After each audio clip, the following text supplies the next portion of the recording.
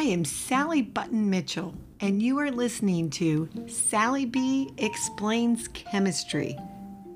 The question I have is, how do I know Katie Hunt? Well, I follow her on Twitter at Katie Chemist, and we meet at the American Chemical Society meetings twice a year to discuss chemical education and the American Association of Chemistry Teachers, also known as AACT.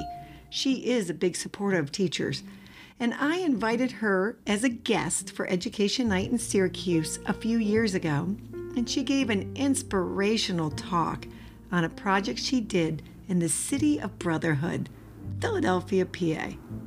Here is an exclusive interview I did this past summer in San Diego at one of our national meetings. It was hard to pin her down, so here goes. Tell us about yourself, Katie. I'm Katie Hunt, and I'm one of 7 children. My dad was a chemist, and so I have to say, no pun intended, but I really bonded with my dad through chemistry. We used to read Lang's Handbook of Chemistry and Physics, and I used to ask him things like, Dad, why do they put salt on the roads in the winter? And then he would draw out, and explain freezing point depression and what is a melting point, and just all of these physical measurements, and I just loved it. So my dad was always a member of the American Chemical Society, always had C&E News on the coffee table, among other things. And so actually I remember being called and asked. Of course, I was a chemistry major in college, and I joined the American Chemical Society that was just what you did. I mean, you're a professional. And so when I graduated from college, I became a member. I went to graduate school, but fast forward, I'm working at Roman Haas, and I get a phone call. And it's from the head of nominating and elections, and would I be willing to run for president of the American Chemical Society? Wow, that was just amazing. And so, long story short, I did, and I won, and I was the 6th woman to be elected president. And I remember, though, before I ran, I called my graduate advisor, and I said, I've been asked to run for president of the American Chemical Society. And he said, okay, bask in the glory. You have 10 seconds. Now we're done. What's your agenda? And I thought, what's my agenda? Why is the American Chemical Society going to be different? Because you were president. So I said, I'll have to get back to you. I hung up the phone. Now, did you have a theme or some kind of...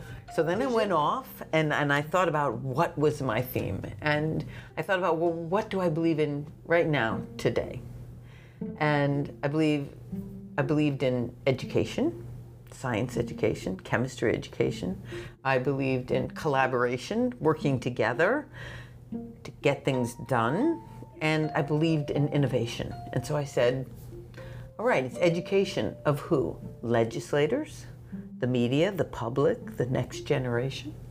It's collaboration because none of us can do this alone.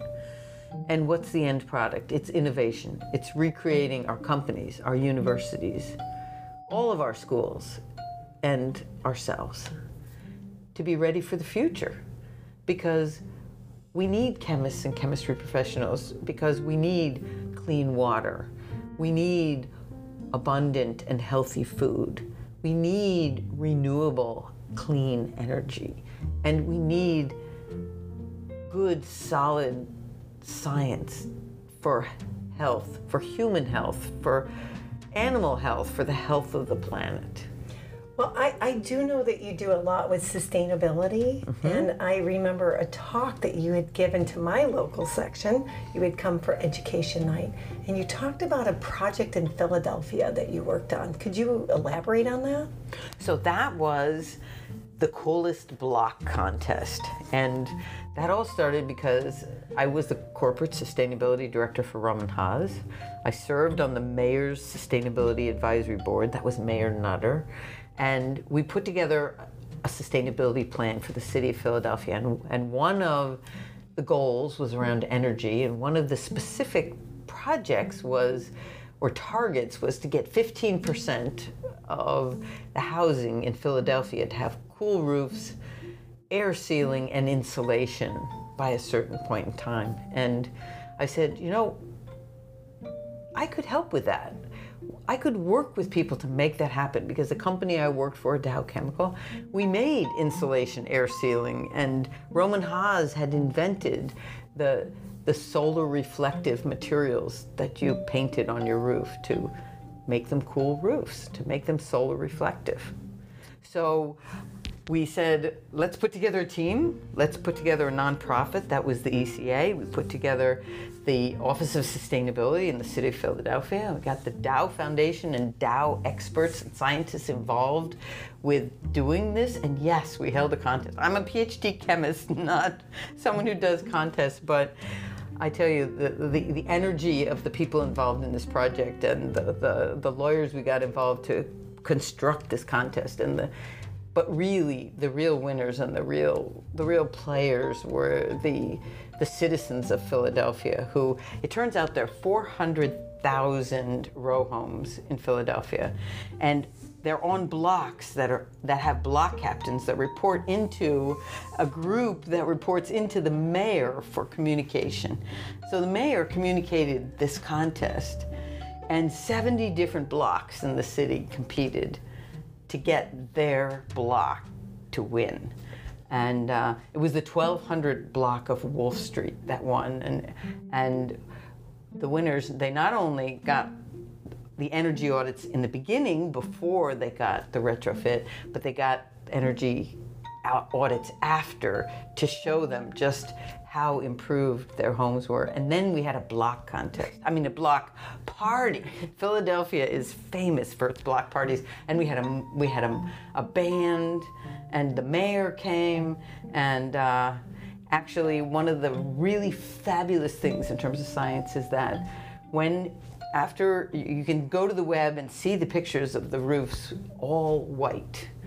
And when they measured the temperature on a hot day on the roofs and down at the street, from comparing their street with a street that didn't have cool roofs, it was a 4-degree difference, just because of reflecting the heat away from the neighborhood.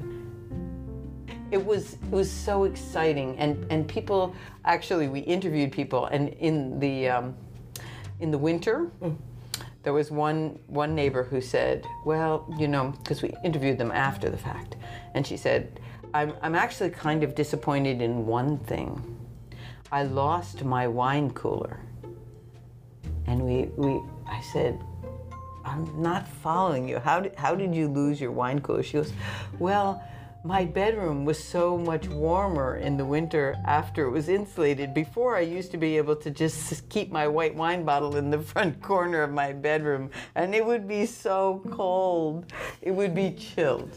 And I said, she goes, but that was a small thing to lose. Now, the reason I asked you if it was metric units, Fahrenheit or Celsius, was because when I first met you, I think it was back in 2010. Yes. And we were at a dinner, and you listened to me, and you came up to me afterwards, and you heard that I was trying to do something with the metric system. I don't remember exactly what you said to me, but you gave me the encouragement and the hope.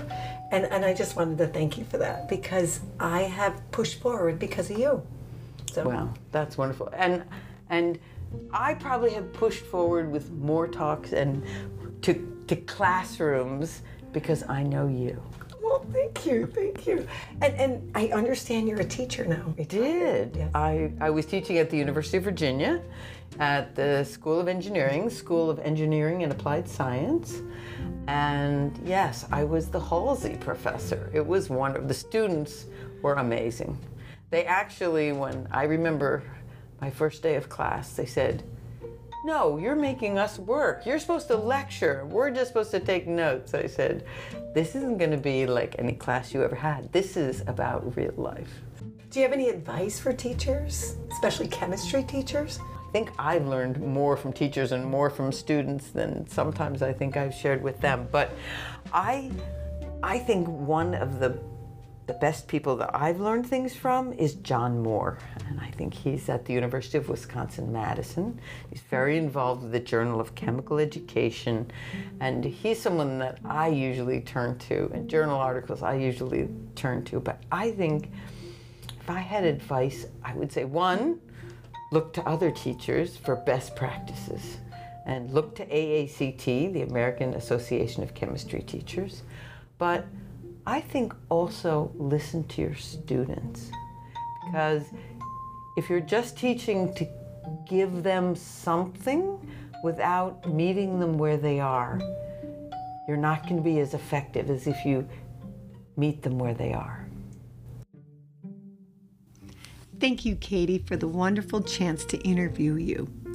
And I want to end this podcast with Katie's response to a question that she was asked in Business Insider back in 2013. The question was, what is your favorite element?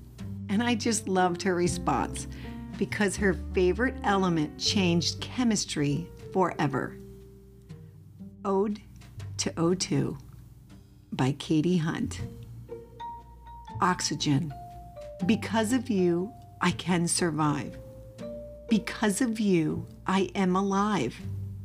With every yoga breath I take, with every scuba dive I make, with every tire I inflate, I think that you, O2, are great. With every glass of H2O I drink, it's of you and hydrogen that I think. Kudos to you for forming water. We could not live without this daughter. Thank you, O2, for being you. Thank you for listening.